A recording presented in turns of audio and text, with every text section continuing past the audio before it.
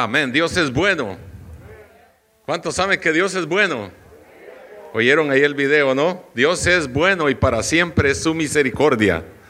Es una bendición maravillosa estar esta mañana con ustedes aquí en este santo lugar para impartir la palabra de Dios, pero qué bueno ver a muchos que por primera vez vinieron esta mañana y hemos estado orando por toda la iglesia.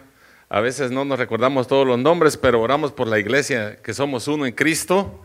Y yo sé que muchos han estado recibiendo milagros de Dios y han recibido fortaleza y han recibido lo que necesitan en sus vidas, gloria a Dios. Así que vamos a seguir orando para podernos seguir uniendo en este lugar donde venimos a escuchar palabra de Dios, a cantar, a regocijarnos, a tener un relax espiritual en la casa de Dios.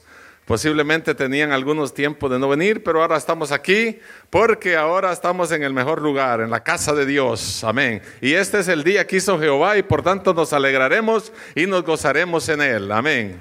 ¿Cuántos dicen amén? Este mes se está celebrando el mes de la historia de lo afroamericana.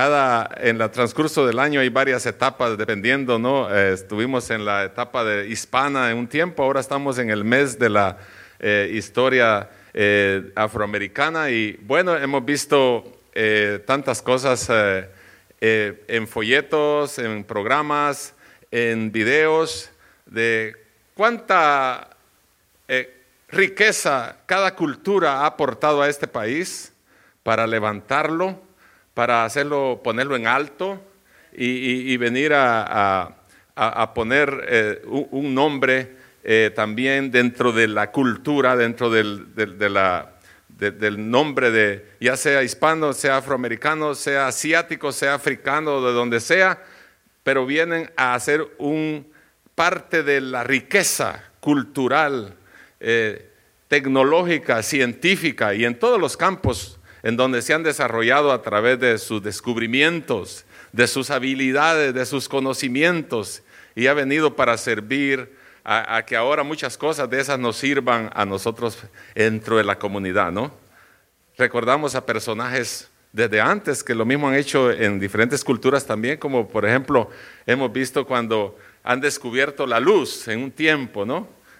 Ahora nosotros disfrutamos de la luz, la computadora, y tantas cosas, tantos descubrimientos que han hecho y también las culturas de las que mencionamos ahora también han hecho muchos avances y descubrimientos que han ayudado a fortalecer y ayudar a nuestras comunidades hasta hoy. Hemos venido hablando acerca de todas estas cosas en el transcurso del año pasado y no quiero pasar por alto en que nosotros como iglesia debemos de levantarnos. Como decía las lecciones pasadas, somos la luz y la sal de la tierra. Pero si el mundo no obedece, si el mundo no hace caso, si el mundo cree que el evangelio no es importante, nosotros los creyentes al menos debemos de practicar la esencia de lo que la palabra de Dios quiere o que Dios requiere en nuestras vidas. Dios demanda de nosotros que seamos personas que amemos a Dios de todo corazón. Dios mismo dijo que debíamos de amar a nuestro prójimo, debíamos de amar al que tenemos a un lado, debemos de amar al compañero de trabajo, debemos de amar especialmente a nuestra familia. Amén. Debemos de amarnos unos a otros como iglesia. Amén. Y en todo el transcurso de la palabra de Dios, de la historia de la iglesia o de Israel y aún ahora sigue la iglesia en el Nuevo Testamento, el Señor mismo enfatizó que debemos de amarnos unos a otros y aún amar hasta a nuestros enemigos, dice. Qué difícil, ¿no? ¿Se recuerdan ustedes? Hemos dicho tantos mandamientos que habían en el Antiguo Testamento, 613 mandamientos. Luego Jehová le dio a Moisés solo 10 mandamientos y luego Jesús vino y los estructuró o los resumió en 2. Amarás al Señor tu Dios con todo tu corazón, con toda tu alma, con toda tu mente y amarás a tu prójimo como a ti mismo. Y el segundo no es mayor que el primero, sino que son iguales. Entonces, cuando amamos, cuando nos damos a querer, cuando el amor de Dios está dentro de nosotros, no importan las circunstancias en la vida, la gente siempre va a ver algo en ti y en mí, que hay un valor que no cualquiera lo tiene, pero ese valor es porque Cristo, el amor de Dios, está dentro de nosotros. Amén. Y esa es la diferencia, porque vivimos en un mundo que está necesitado de muchas cosas, y una de ellas es del amor de Dios, de la misericordia de Dios. Y esas cosas son muy importantes dentro de nosotros, que las practiquemos como en la iglesia de Jesucristo. Quiero que vayamos en nuestras Biblias a uno de los libros de uno de los profetas menores del Antiguo Testamento. Posiblemente tiene pocas páginas y le va a costar encontrarlo, pero haga la lucha allí. Vamos al capítulo 6 de Miqueas. Capítulo 6. Profeta menor con tema mayor, así es.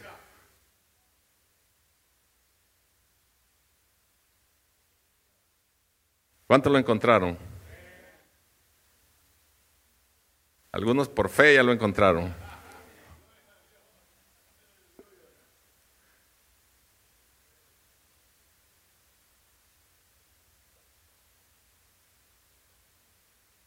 Vamos a leer el versículo 1 al 8. Dice en el nombre del Señor Jesús: oíd ahora lo que dice Jehová. No sé si le parece interesante a usted cuando los profetas en todo el Antiguo Testamento, Isaías, Jeremías y todos los mayores y menores, cuando hablaban al pueblo decían: escuchen lo que habla Jehová. ¿Qué le merece a usted cuando dice escuchen porque va a hablar Jehová? Wow. Yo hubiera querido estar en uno de esos discursos solo para oír qué decía Jehová de boca del profeta, pero hoy también habla Jehová a través de los profetas que Dios pone aquí. Y ahora dice la palabra, la introducción, mire: oíd ahora lo que dice Jehová. Wow. Levántate, contiende contra los montes y oigan los collados tu voz. Oíd montes y fuertes cimientos de la tierra, el pleito de Jehová, porque Jehová tiene pleito con su pueblo y altercará con Israel. Pueblo mío, ¿qué te he hecho? ¿O en qué te he molestado? Responde contra mí, porque yo te hice subir de la tierra de Egipto, y de la tierra de servidumbre te redimí, y envié delante de ti a Moisés, a Aarón y a María. Pueblo mío, acuérdate ahora qué aconsejó Balac, rey de Moab, y qué le respondió Balaán, hijo de Beor, y desde Sitín hasta Gilgal, para que conozcas la justicia de Jehová. ¿Con qué me presentaré ante Jehová? Ahora es como Jehová habló allá, ahora pareciera como el pueblo ahora está aquí hablando. ¿Con qué me presentaré ante Jehová y adoraré al Dios Altísimo? ¿Me presentaré ante Él con holocaustos, con becerros de un año? ¿Se agradará Jehová de millares de carneros o de 10,000 arroyos de aceite? ¿Daré mi progénito, por mi rebelión, el fruto de mis entrañas por el pecado de mi alma? Oh hombre, Él te ha declarado lo que es bueno. ¿Y qué pide Jehová de ti? Solamente, oiga bien, solamente 3 cosas, enumérelas: hacer justicia, amar misericordia y humillarte ante tu Dios. Me gusta una versión que había por ahí que estaba leyendo, porque estaba leyendo varias, ahí me gustó una que decía: y caminar humilde delante de Jehová.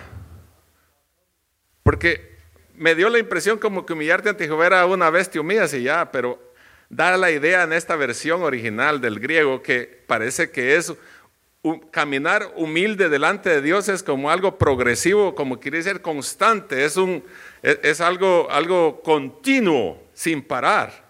No quiere decir que vas a ser humilde un día y otro día ya no, sino una humildad constante. Bueno, oremos. Gracias, Señor, por tu palabra. Gracias porque llega a tiempo y fuera de tiempo. Señor, gracias porque ella nos transforma, nos guía y nos conduce a ti, Señor, a través del Espíritu Santo. Esta mañana habla conforme tu voluntad, Señor, y que nosotros seamos unos vasos, Señor, que uses para hablar tu palabra y que llegues al corazón de los que lo necesitan, de aquellos que, Señor, este día vienen buscando una esperanza, algo de ti, Señor, y tal vez dentro de sus mentes pensaron que iban a venir por casualidad y pensaron, vamos a ir a la iglesia solo porque tengo que ir o por accidente, pero nada, Señor, se sale de tu plan, Señor. ¿Por qué estamos aquí esta mañana? Porque tú siempre hablas a nuestra vida, Señor, a través de tu palabra. Te damos gracias en el nombre poderoso de Jesús. Entonces, la pregunta es, ¿qué quiere Dios de nosotros? ¿Qué demanda Dios de nosotros? 3 cosas. Apréndaselas porque la vamos a estar hablando. ¿Cuáles son? Hacer justicia, amar misericordia y caminar humildemente delante de Dios. Yo creo que la pregunta más importante, si le diéramos un poquito de vuelta, sería ¿qué espera Dios de nosotros? Porque a veces nosotros siempre estamos esperando de Dios. ¿Qué tendrá Dios para mí? Cada día que oramos decimos, Señor, ahora estoy esperando de ti. Señor, que me bendiga.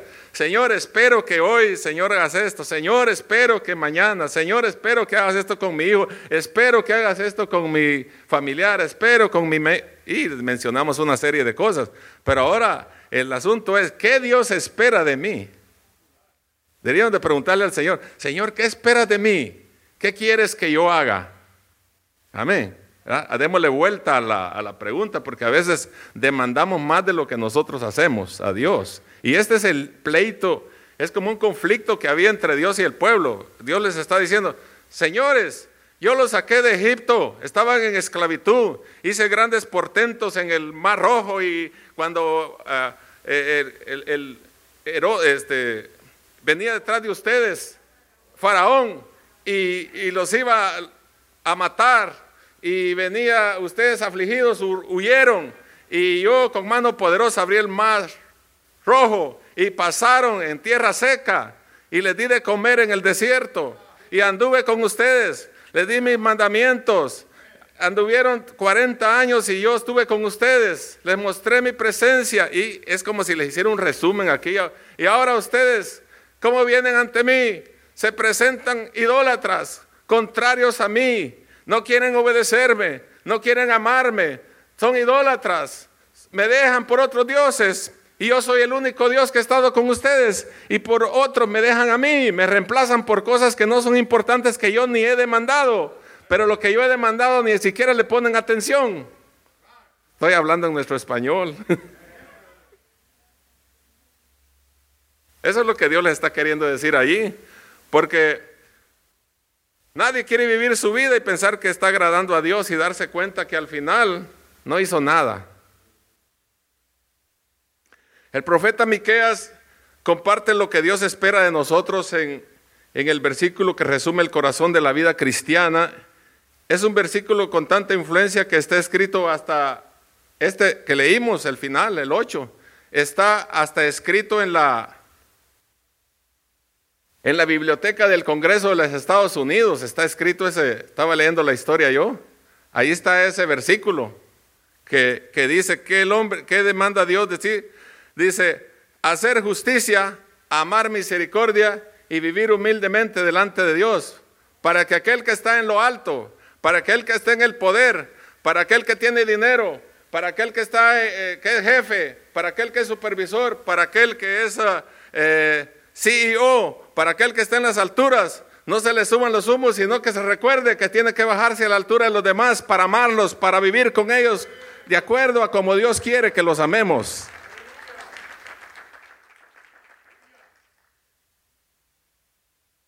Para entender este versículo, vamos un poquito detalladamente ahí. Miqueas era un profeta del Antiguo Testamento, como dijimos anteriormente, pero les escribió al pueblo de Dios y los reprendió por ser religiosos religiosos por fuera, pero corruptos por dentro.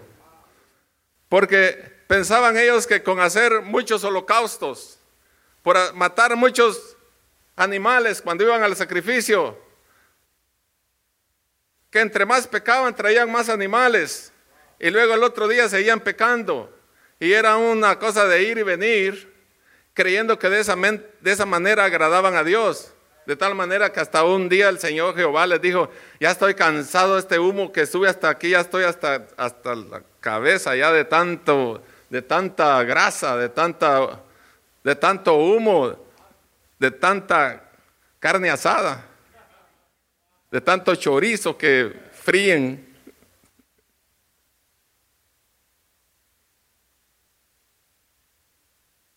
Describió al pueblo de Dios como un pueblo idólatra que robaba la propiedad y la herencia de los pobres.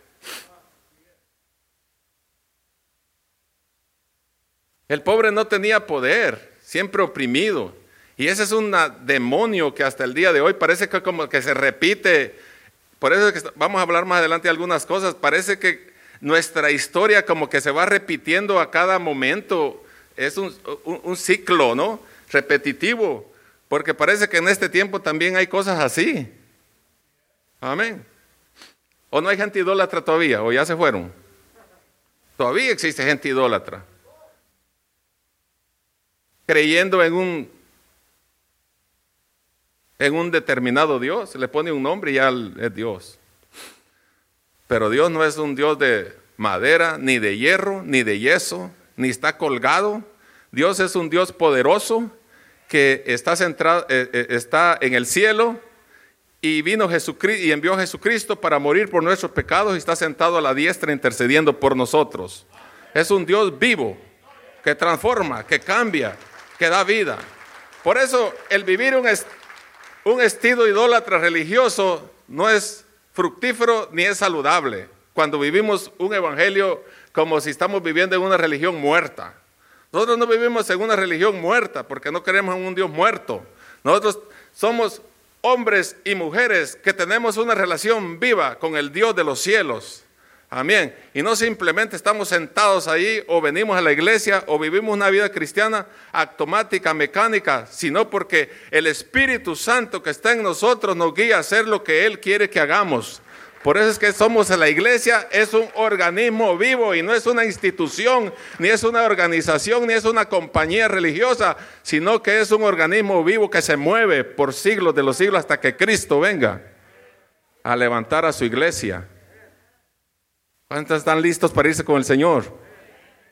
Miren, un buen grupo, gloria a Dios. El pueblo dice que robaba la propiedad. ¿Qué no ahora surge en los países también nuestros? Pobre gente que trabajaba en sus terrenos, lo ponía bonito y precioso, y ya venía el rico y el que tenía conexión con la ley y con esto, y arreglaba la papelería a nombre de este, y resulta que este ya no era el dueño.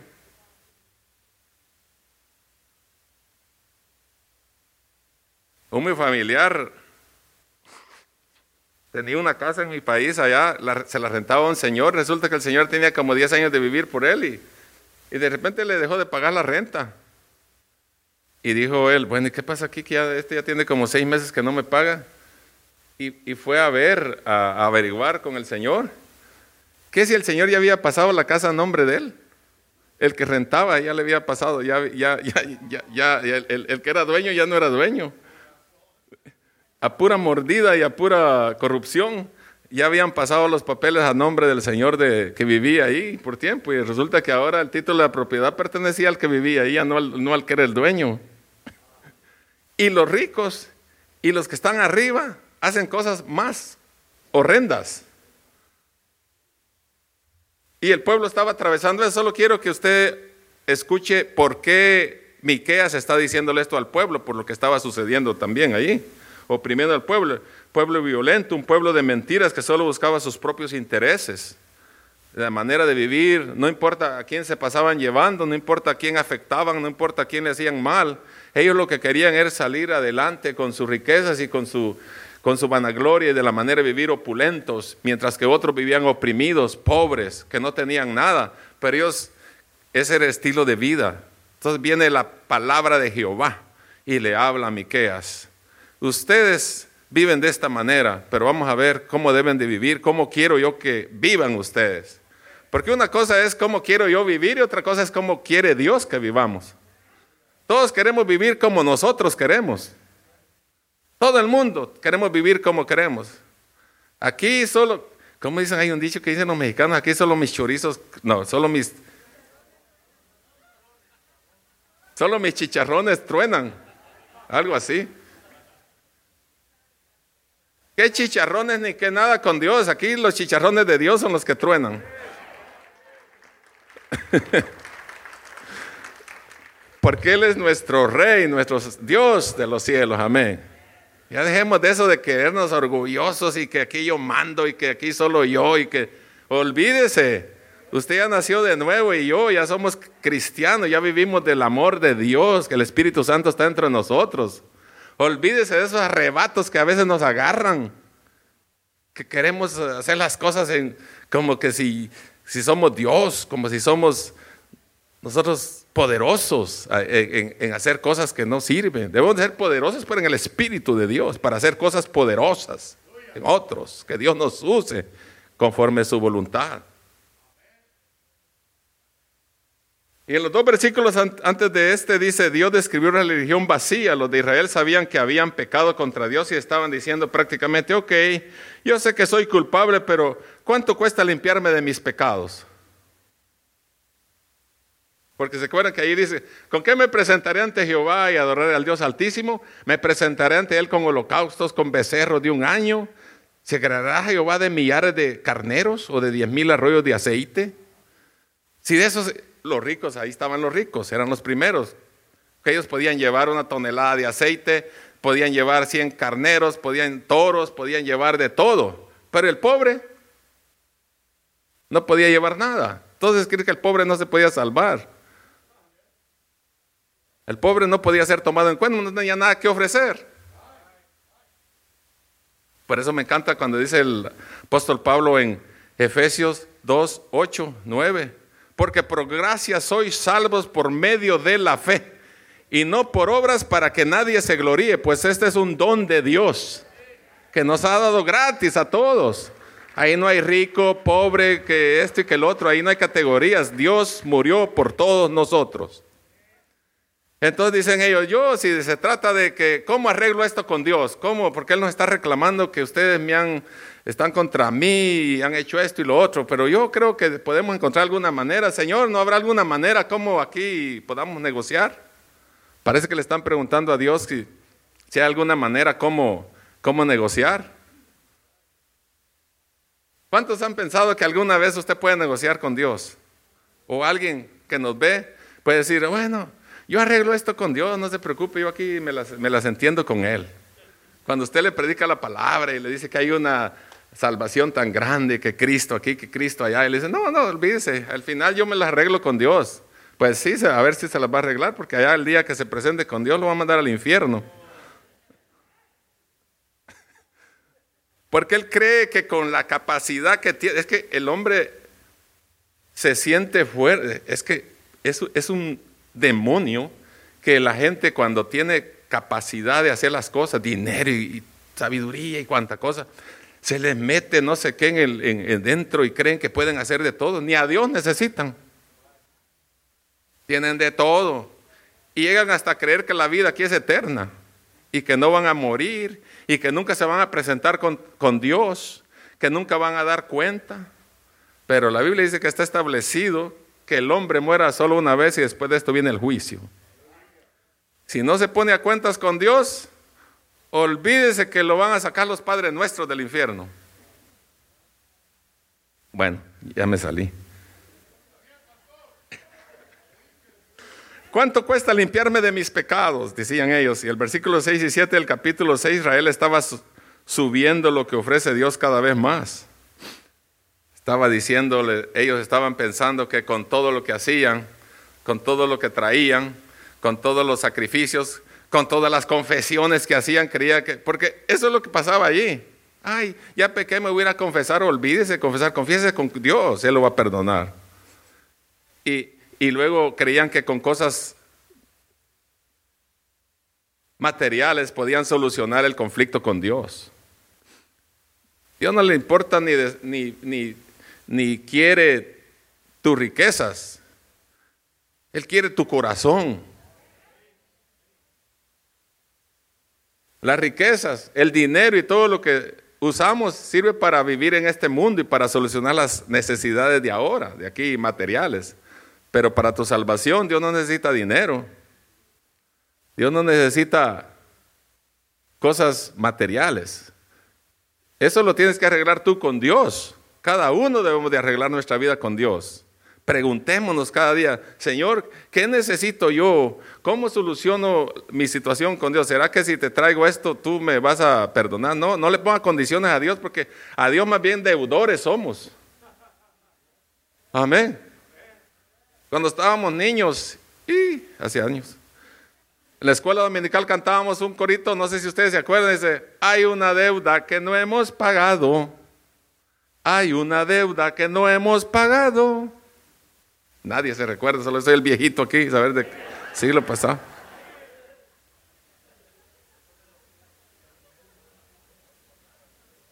Por esa sangre, cambié de nota, por esa sangre que derramó por mi alma, y esa sangre la debo yo. Ese era el corito. Por 1965, por ahí era ese coro.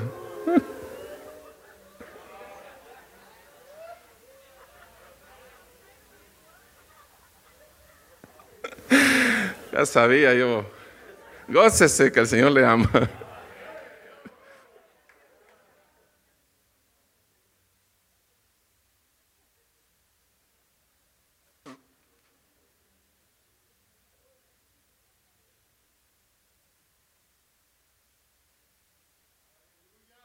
La religión vacía del pueblo de Dios quiere comparar perdón y una conciencia limpia. Es una religión de transacciones cuando lo hacemos de esa manera. Dios, te doy estas cosas y me debes tanto, le dice uno. O sea, como que estamos haciendo un negocio con el Señor. Pero en ese aspecto nos ponemos religiosos. Dios no se agrada de montones de animales muertos ni en sacrificios grandes. Dios quiere corazones que valoren lo que Él valora y que sean piadosos en la manera correcta. El versículo 8 vemos tres cosas que ya las repetí, las voy a seguir repitiendo. Quiere que nosotros, en vez de una religión muerta, practiquemos tres cosas que nos aseguran la salvación. Practicar la justicia. ¿Qué es practicar la justicia? La justicia es lo que es justo, imparcial. Es vivir una vida de integridad, tratar a los demás en la manera que Dios quiere. Es no pedir sobornos, no favorecer a nadie, ni oprimir a los pobres, o vivir solo para uno mismo. Hacer justicia no es que te pongan a ti de juez y a ver qué juicio vas a emitir tú contra alguien. No, eso no es justicia. Justicia es cuando a cada uno se le da lo que le corresponde. Por eso Dios es un Dios justo. El día que Dios juzgue al mundo, dice que lo va a juzgar con justicia. A cada uno le va a dar lo que se merece. Algunos en aquel día, cuando lleguemos ante el Señor, van a querer que les dé una corona llena de muchas cosas, de diamantes. Pero el Señor le va a dar a cada uno de acuerdo a cómo ha trabajado, de acuerdo a su obra, de acuerdo a cada uno.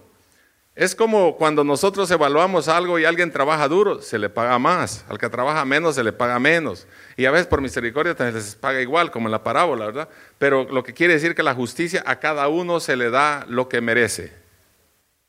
No decimos, este me cae bien, le voy a dar más. O a este sí le voy a ayudar. O este sí me dio regalo para Navidad, le voy a dar un regalo grande también. De eso no se agrada a Dios. Usted no regale un regalo porque alguien le regaló. Porque la recompensa la da el Señor cuando tú das algo. No estés esperando que alguien te dé. Cuando regalamos no estemos esperando que el pobre a quien le dimos nos va a devolver. Lo único que le reclamé yo un día a un homeless que le di $5, le digo, no me dijo gracias, le digo, dime gracias y al menos dime Dios te bendiga, le dije yo. Ok, God bless you, me dijo. Porque no me dijo nada, pues al menos le dije yo que me bendijera, ¿verdad? Para seguir dando. Amén. En que sea la fuerza se le salió ahí, God bless you, dice. Pues sí, porque nos tienen que bendecir para seguir. Por eso cuando nos dan algo hay que bendecir al que nos da. Pero no esperes recibir tú también en la misma manera que te dieron. A mí me dieron un regalo de $100, entonces yo le voy a dar uno de 150 para que mire que yo también. No. De sin necesidad. Si me invita al torito a lonche, no espere que yo le invite el otro domingo.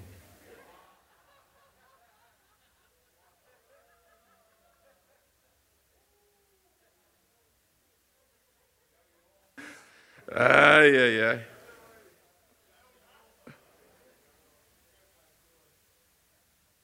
Bueno, la justicia. Seamos justos. Yo creo que el Señor, Dios, en su presencia, creo que pensó estas tres cosas. Digo, los voy a poner en jaque a estos, a ver si, porque está difícil hacer justicia. Cualquiera decimos, hay que hacer justicia no, hacer justicia en la práctica cuesta. A veces cuando miramos las impresiones de la gente y las acciones, a este démosle, este es buena gente, démosle un poquito. No está haciendo justicia. Haga justicia conforme es. Y como anda medio raro aquí, dale que sea 5 centavos. No hay que hacer discriminación. Hay que hacer justicia y tratar a todos por igual. Aquí ya hemos dicho un montón de veces, Pastor Josh, Pastor Isaac han predicado, vienen homeless, viene gente encorbatada, viene gente media no sé cómo y todo ahí, pero a todos les ofrecemos café allí, agua, quiere un sándwich, quiere esto, quiere el otro, no importa si viene bien vestido, viene jalando la cobija o todo, se le ofrece algo que comer allí. Pero imagínense que solo le decimos al que viene con corbata, pase adelante, que quiere comer y quiere algo aquí, y ya se lo corra. Y al pobre que viene ahí con su chamarra colgando ahí, no lo dejamos ahí que se lo lleve Judas. No. Debemos de hacer justicia y misericordia. Parece que ya las revolví. Practicar la justicia significa amar el bien y odiar el mal. De manera que va a influenciar tus pensamientos y tus acciones hacia los demás. Hay tanta injusticia en este mundo y Dios quiere que reflejemos su carácter justo y quiere que bendigamos a otras personas practicando la justicia. Hay injusticias grandes como la esclavitud sexual, el robo, el racismo, el asesinato, las violaciones. Hay injusticias más pequeñas que todavía serias, que nosotros pensamos que no son. Defraudar en los impuestos también. Robar tiempo de nuestros empleadores. Amén. Y los empleadores robar tiempo de los empleados también. Hablar mal o hablar una media verdad para hacer creer que es una verdad completa, una media verdad. En fin, pero lo que está de moda ahora es el robo, el asesinato, el racismo, las violaciones. Y el racismo, mire, el racismo ha venido por todos los siglos hasta el día de hoy. Por eso debemos de actuar con justicia. Hasta en la Biblia hay injusticias de gente que hacía injusticias. Siempre viene a mi mente la historia de de cuando Pedro estaba predicando allá en Hechos capítulo 10, 44 y 45, cuando creo que dice, vamos a ver. Dice, mientras aún hablaba Pedro estas palabras, el Espíritu Santo cayó sobre todos los que oían el discurso. Allá habían de toda clase de gente. Y los fieles de la circuncisión que habían venido con Pedro se quedaron atónitos de que también sobre los gentiles había caído el Espíritu Santo. Bueno, ¿qué? ¿El Espíritu Santo era solo para los judíos o qué? ¿El Espíritu Santo era solo para los gentiles? ¿El Espíritu Santo era solo para los afroamericanos? ¿Solo para los latinos o solo para los asiáticos? El Espíritu Santo era para todos. Pues estaban asustados porque decían, nosotros somos la pura sangre, nosotros somos de la circuncisión, nosotros somos las personas que Dios nos ha llamado y nos ha hecho un pueblo santo, y por los demás son como perrillos, y aquí nosotros somos la pura sangre, azul. Y a los demás los miraban ahí como cualquier cosa. Hasta ahí hubo racismo, ahí diferencias. Dije, mire, el Espíritu Santo cayó sobre este también, y este pobre gentil, un perrillo, aquí también le cayó. Pero Dios no hace acepción de personas. Dios es el único que hace justicia por igual. No le importa el color, no le importa la raza, no le importa el lenguaje, no importa cómo tú seas. Dios te ama. Por eso nosotros debemos hacer justicia. Que miro a uno de otro color, que miro a uno de otro lenguaje, que miro a otro diferente que yo. Porque a veces nosotros creemos que nuestra raza es la mejor.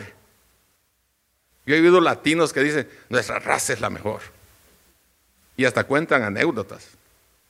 Oí hablando la anécdota una vez a uno diciendo que estaba predicando y dice que Dios, dice, cuando hizo a los blancos, lo metió al horno. Y que cuando lo sacó muy a tiempo. No se había cocido bien, que por eso salieron blanquitos. Y luego dice que hizo la otra tandada de pan y lo metió al horno. Y es que ahora se le pasó y que ahora salieron morenitos. Y luego dice que luego metió la tercera y esa dice que salieron bien, así como doraditas, así como amarillitas. Dice, esos somos nosotros los latinos. Dice, salieron al mero punto. Dice, eso es discriminación. Dios nos hizo como Él quiso. Dios nos hizo con alma, cuerpo y espíritu a todos. El color de la piel, el lenguaje, como dije, no importa para Dios. Para Él no hay judío, dijo, ni griego, ni esto, ni lo otro, ni gentiles. Dios hizo a todos igual y es el único que no hace acepción de personas. Él mismo lo dijo. Amén. Dios odia todas estas cosas. Él nos llama a practicar la justicia en cada área de nuestra vida pública y privada. Esto significa hacer lo bueno aun cuando te cueste. Sí, pues, cuesta. Servir a los demás como cuesta, aun cuando no recibas nada, ya lo dije. Defender los derechos de los pobres. La vez pasada estábamos oyendo el mensaje de un refugio seguro. Debemos de darle refugio seguro y animar y darle aliento a aquellos que necesitan refugio en Dios. Y nosotros somos las personas indicadas para hacer ese tipo de cosas, pero a veces huimos. A veces nos evadimos la responsabilidad como creyentes y dejamos que otro, a ver quién lo hace. No, tú y yo somos responsables de practicar la justicia. Dios odia estas cosas, Él nos llama a practicarlas. Amén. La justicia es no callarnos cuando hay injusticias. ¿En cuáles áreas de tu vida Dios te llama a practicar la justicia? ¿En cuáles áreas? Preguntémonos nosotros. Dejemos ahí la justicia, vamos a la misericordia. Dice amar la misericordia ahora, el otro punto. El primer punto era hacer justicia. Ahora es amar misericordia. ¿Por qué no dice la Biblia practicar misericordia? ¿Por qué dice amar misericordia? Es interesante porque practicar la misericordia es como si fuera simplemente un hecho. Pero amar la misericordia es un afecto del corazón. Es algo que sale de aquí. En cambio, practicar la misericordia es algo como que practique la misericordia. Vaya y practíquela. No. pero solo la va a hacer una vez. Pero si lo tiene aquí, en el corazón, eso es profundo, porque usted lo va a hacer siempre, porque ahí camina con usted, anda con usted, sueña con usted. Ahí lo tiene siempre en su corazón. La misericordia es compasión mostrada a alguien que no merece.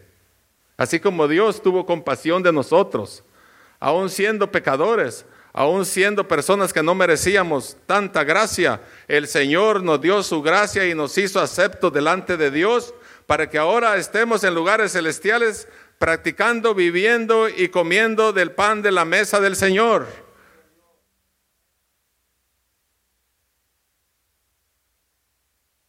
Los que aman la misericordia quieren mostrarla en cada oportunidad que tienen.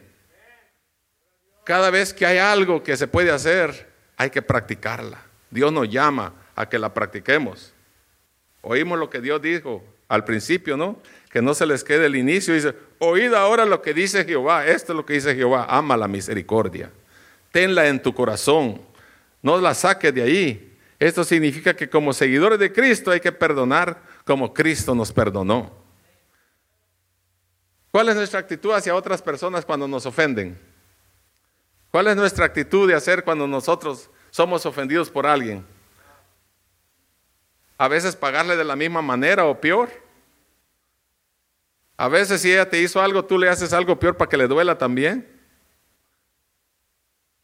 Hay que amar la misericordia. Por eso en el capítulo 5 al 7 de Mateo, cuando el Señor dio las bienaventuranzas y toda la estructura legal de la vida del cristiano, hay muchas cosas que debemos de practicarlas y que ahora una de estas es el perdón. Hay quienes no perdonan. Hubo una vez uno que dijo, se estaba muriendo una señora y llamó a la que había ofendido y que estaban peleando por años. Y dice que cuando llegó la señora, la que estaba enferma, ¿verdad? Quería perdonar según a la otra y le dice, mire, doña Maruca, la mandé llamar porque quiero que me perdone, porque hemos estado peleando por años aquí, nunca nos hemos hablado. Pero yo siento que me voy a morir y quiero que me perdone, me quiero ir en paz con usted. Pero eso sí, si no me muero, seguimos igual. Entonces,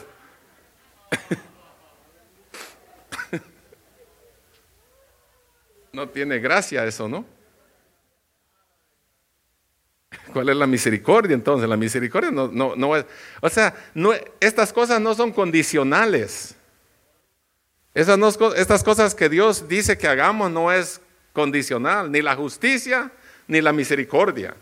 Son cosas que tienen que salir del corazón del hombre y de la mujer. Se muera o no se muera, usted tiene que perdonar.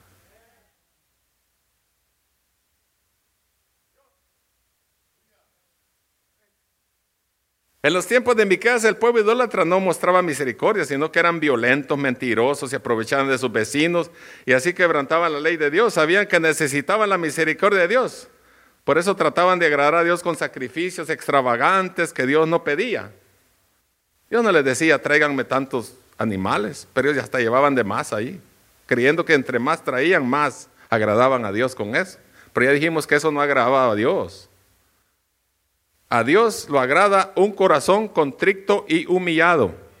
Dice que Dios no lo desecha. Para nosotros sabemos que Dios no nos ofrece misericordia porque podemos ver el ejemplo supremo de la misericordia de Dios. La muerte de Jesucristo en la cruz. Jesús murió en nuestro lugar y como el castigo de nuestros pecados en su cuerpo, mandó a Cristo para morir por nosotros.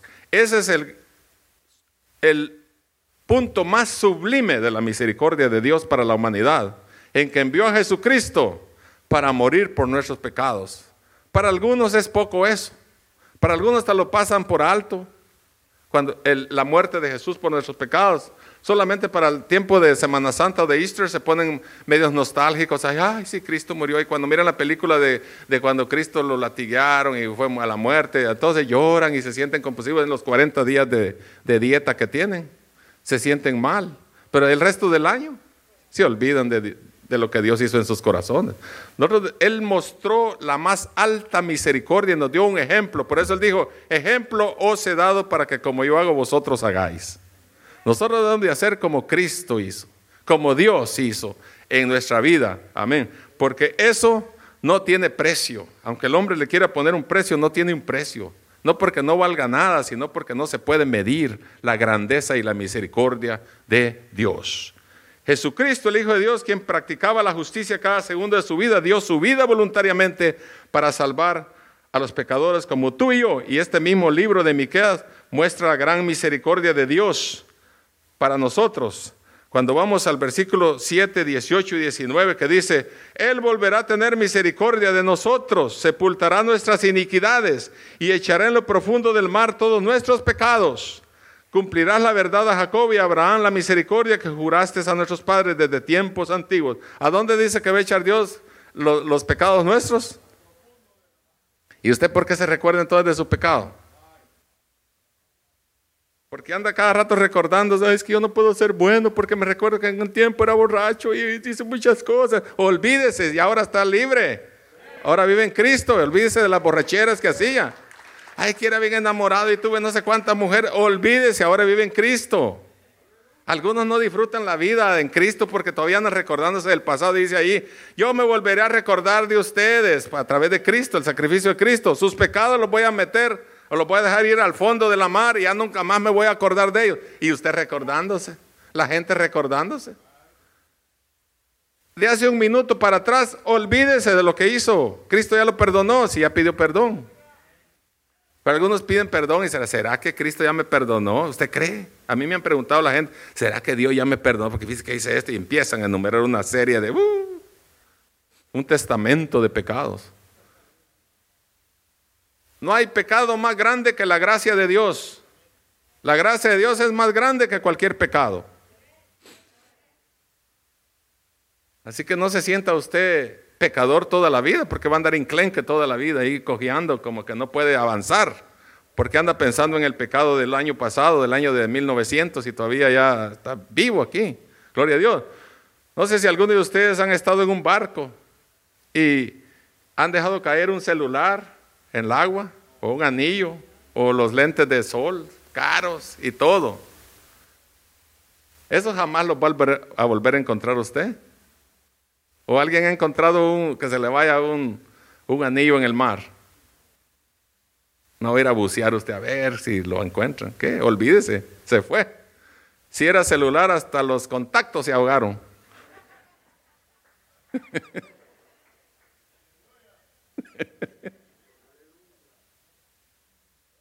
Así es Cristo también con nosotros. Ya no ande buscando en lo profundo del mar a ver qué pecado hizo y usted lo anda ahí. Ay, a ver, ¿cuál hice? Yo creo que este no me lo perdonó. Olvídese, cuando Cristo murió en la cruz del Calvario nos perdonó para siempre. Nos perdonó y nos hizo libres. Por eso ahora damos gloria a Dios por nuestra salvación, porque su misericordia nosotros debemos practicarla. Esta es la misericordia, esto es lo que nos da poder mostrar misericordia a otros. Para amar la misericordia necesitamos recordar la misericordia de Dios. Cada vez que usted quiera mostrar misericordia, piense en la misericordia de Dios, porque ese sí es un buen ejemplo. Y darnos cuenta que Dios puede ministrar su misericordia a través de nosotros. Usted es un agente de misericordia, usted es un agente de justicia. Amén. Porque Él no viene personalmente, pero lo usa a usted y a mí. Amén. Tenemos la gran oportunidad de ser sus manos y sus pies en este mundo perdido que anhela misericordia. Mostremos misericordia ahora, compasión profunda de amor hacia otros. Gloria a Dios. Y por último, humillarnos. Esas dos cosas, hacer justicia y practicar misericordia, es hacia otros. Ahora vamos a ver que humillarnos ante Dios ahora es la relación entre Dios y yo y Dios. Como dije anteriormente, hay una versión que dice andar humildemente con tu Dios. Es constante. No solo unos días. Usted no va a hacer, y aquí viene algo precioso para aquellos que les gusta andar ratos a pie y ratos andando en el Evangelio. Esta es una buena porción. No camine con Dios, a veces sí, a veces no. Usted tiene que triunfar, tiene que caminar con Dios, tiene que esforzarse por caminar, por ser fiel a Dios en las buenas y en las malas.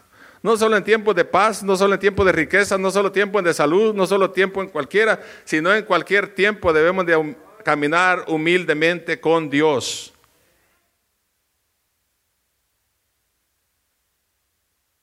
Es un estilo de vida andar diariamente humillándonos ante nuestro Dios, recordando que Dios es Dios y que nosotros somos sus criaturas, pecadores que necesitan de su gracia, pecadores que han recibido su gracia en Cristo Jesús.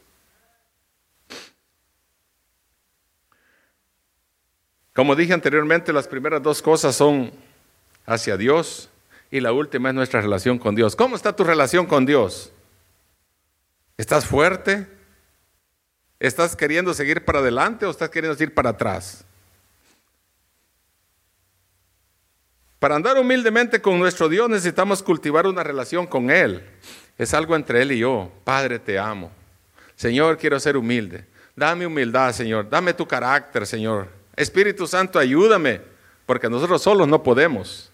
Tenemos que escuchar la palabra de Dios, dándole nuestras alabanzas a Dios en oración. Necesitamos amar lo que Dios ama y odiar lo que Dios odia. ¿Qué ama Dios? Piensa en eso. ¿Qué odia a Dios? Amén.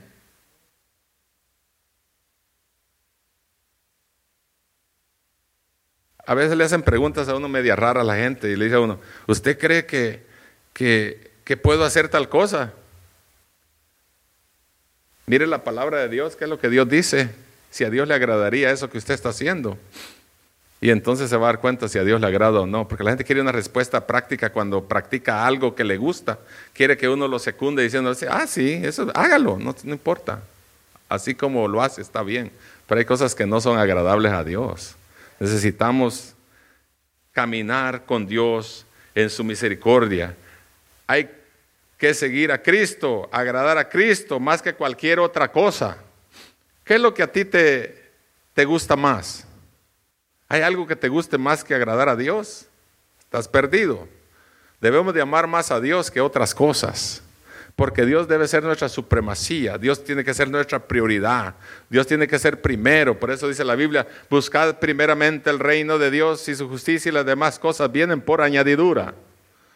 Parece que nosotros en las versiones modernas de nuestra cultura hispanohablante le dimos vuelta al versículo, buscad primero las colas y después vendrá lo primero, algo así. Nosotros le dimos, busca primero las cosas y luego buscas el reino de Dios. Parece que le digo a nuestra versión así, porque en la práctica pareciera que así vamos. Pero mire lo que dice Dios, buscad primeramente el reino de Dios y su justicia y lo demás viene por añadidura. Cuando confiamos en el Señor de esa manera, Dios obra milagrosamente en muchas cosas.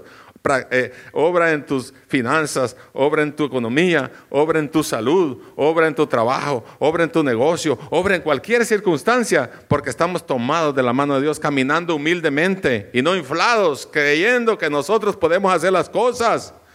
Nosotros no podemos hacer nada sin Dios, y Él mismo lo dijo en San Juan, en el Evangelio de Juan, sin mí nada podéis hacer.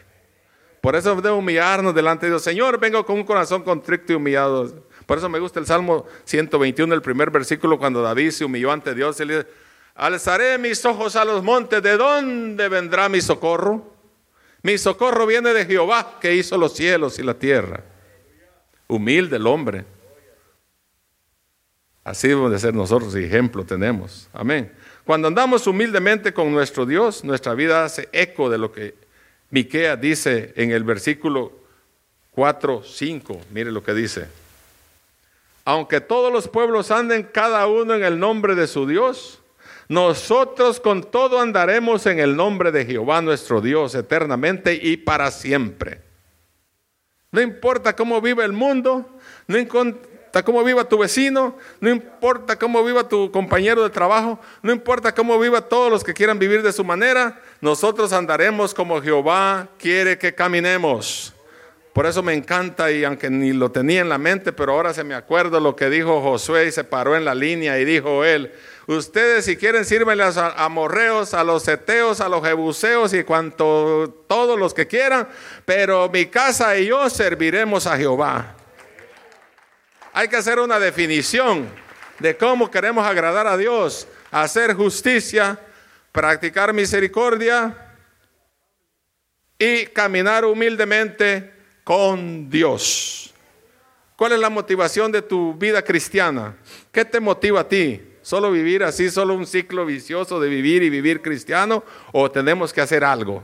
Tenemos que practicar algo. ¿Cuál es la motivación tuya de venir a la iglesia? ¿Cuál es la motivación tuya de hacer el trabajo para Dios?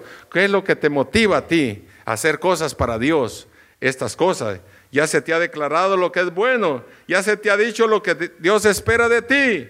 Practicar la justicia, amar la misericordia y caminar humildemente ante tu Dios. Por eso, como dije al principio, esto ahí está para esta gente que se la cree de mucho. En la biblioteca de los Estados Unidos, este texto que dice, hagan justicia, amen misericordia y también anden humildemente delante de Dios para que no se les suba el humo a la cabeza y creen que ellos pueden hacer todo porque en el Congreso pueden definir las leyes de esto, las leyes de aquello y pueden hacer esto, pueden hacer aquello. Piensen en hacer justicia. Los senadores, los congresistas, los gobiernos tienen que pensar en eso, hacer justicia, amar misericordia y caminar humildemente con Dios, y Dios los va a levantar. Porque cuando uno se humilla delante de Dios, Dios exalta al humilde, pero mira de lejos al altivo. Pero Dios es bueno y para siempre es su misericordia. Amén. Y por eso estamos aquí. Pónganse.